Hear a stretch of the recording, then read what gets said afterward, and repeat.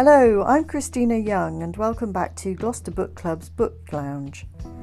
Tonight we're discussing Where the Crawdads Sing by Delia Owens. This is a podcast that we made a while back now, but we've recently made some tweaks to it to bring it up to date, because very shortly, on the 22nd of July, this book is going to be released as a film and you'll be able to go to the cinema.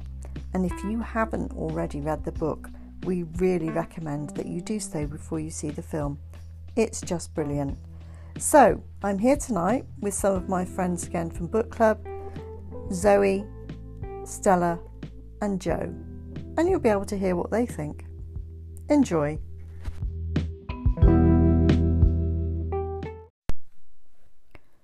For years, rumours of the Marsh Girl have haunted Barclay Cove, a quiet town on the North Carolina coast. So in late 1969, when handsome Chase Andrews is found dead, the locals immediately suspect Kaya Clark, the so-called Marsh Girl.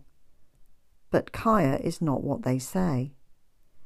Sensitive and intelligent, she survived for years alone in the marsh that she calls home, finding friends in the gulls and lessons in the sand.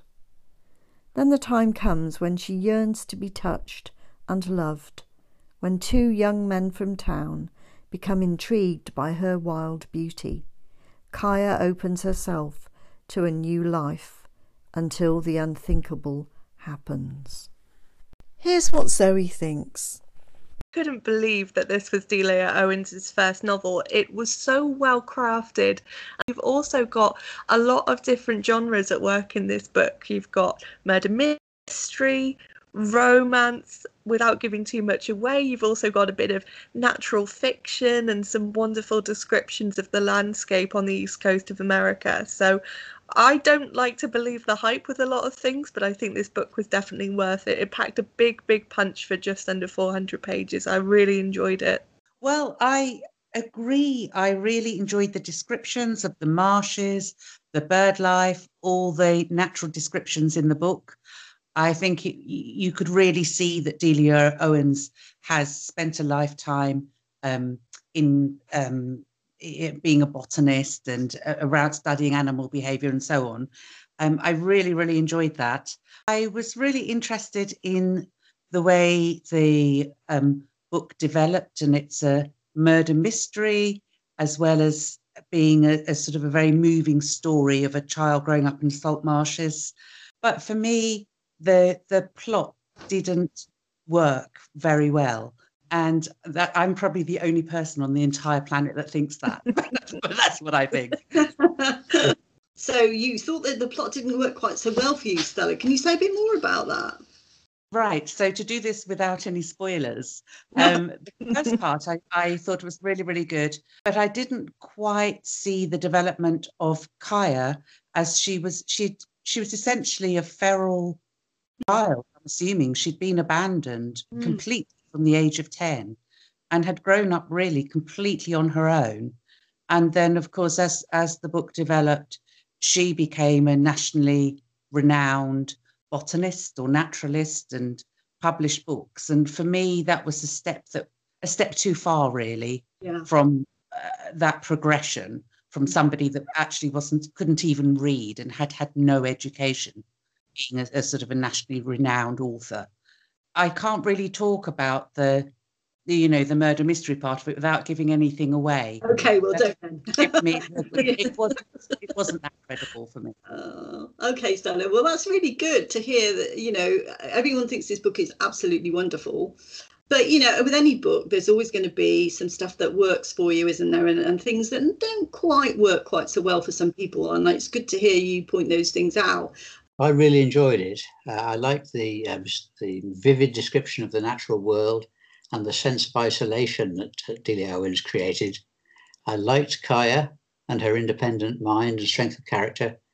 I thought although she was not a normal human, I felt the way she was described was very human, very tender and well done. I liked the jeopardy and the mystery element of the criminal investigation, and the eventual trial I found really gripping. I won't say any more about that, but that part was very gripping. The metaphorical tussle of good and evil in the comparison between the two young men, Tate and Chase, was very well done. I quite liked the way that it developed, but I won't say any more where it ended up, but I enjoyed that part.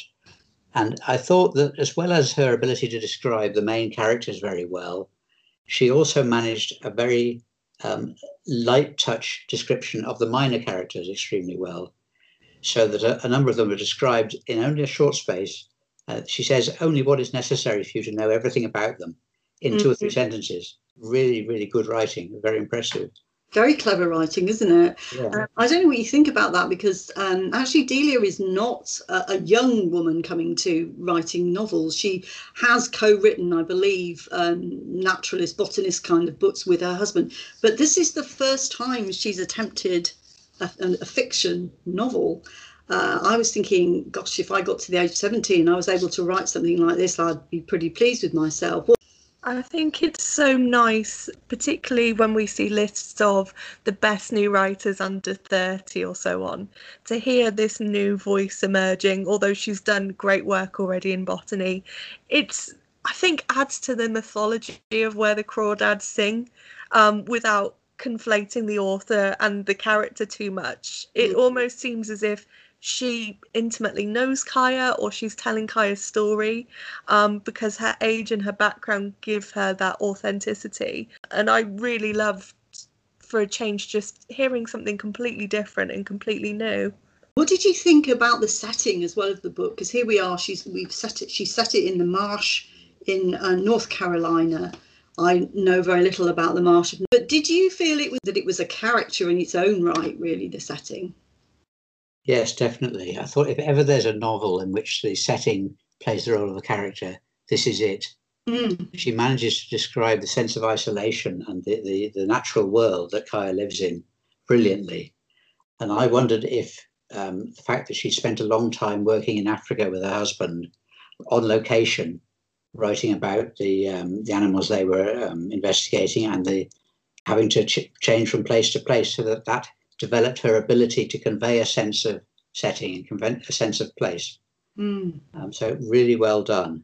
You felt that you were there with her in the marsh, in the little waterways between the reeds, and almost felt that you were like in the kitchen, in the shack, while she whips up her staple diet of grits. Absolutely.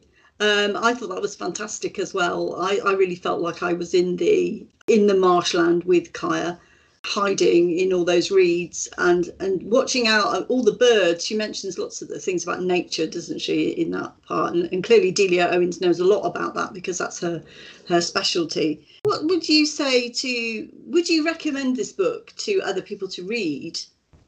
I have already recommended it to a couple of people that I know, just like to see what the fuss is about, really. And I think this is one of the things where the parts about nature and the descriptions of life in the marsh may translate very well cinematically, but for me it's always good to get in there and read the book first before it comes out, so you can have an idea of the story in your mind before it becomes a bigger feature film. What did you do, Stella? Did you recommend it, given that you... Yeah, I actually would recommend it, even given the fact that I've been a bit critical. The first part and the descriptions of the marsh and of the wildlife there are just so brilliant. It really seems to come through that, I guess because this is what Delia Owens has spent so much of her life doing, that she's really able to describe everything that's there and in a really realistic way. So, I mean, that would be absolutely amazing on film.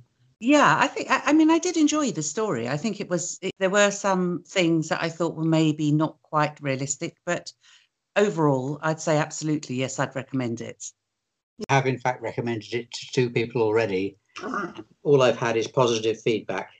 I absolutely loved it. So it's a winner for me.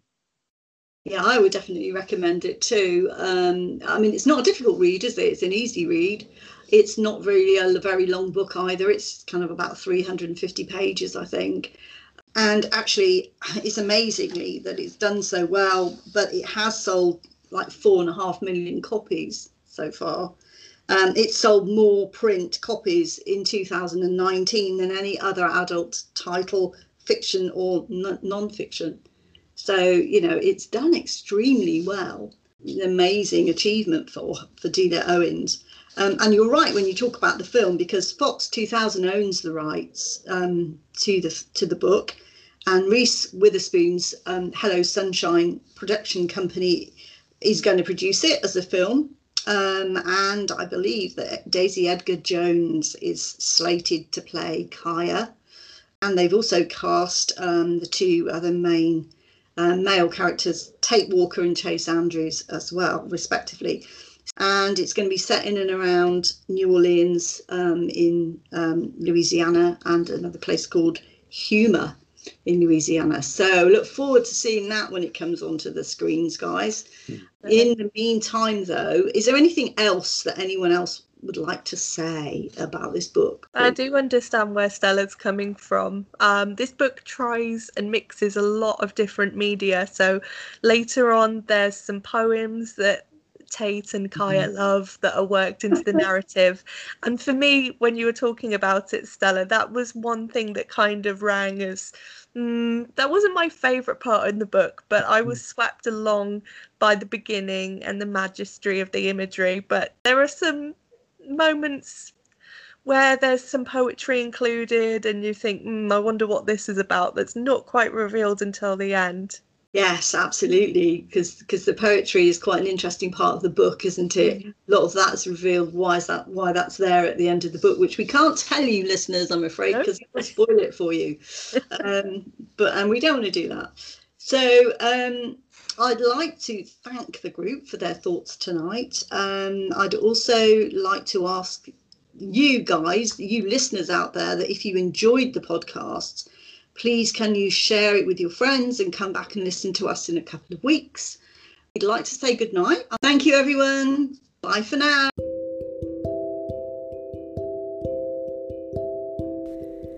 Thank you for listening to Gloucester Book Club's podcasts. You can find us on Spotify, Anchor FM, Google and Apple Podcasts, and many more. We look forward to having you join us again soon.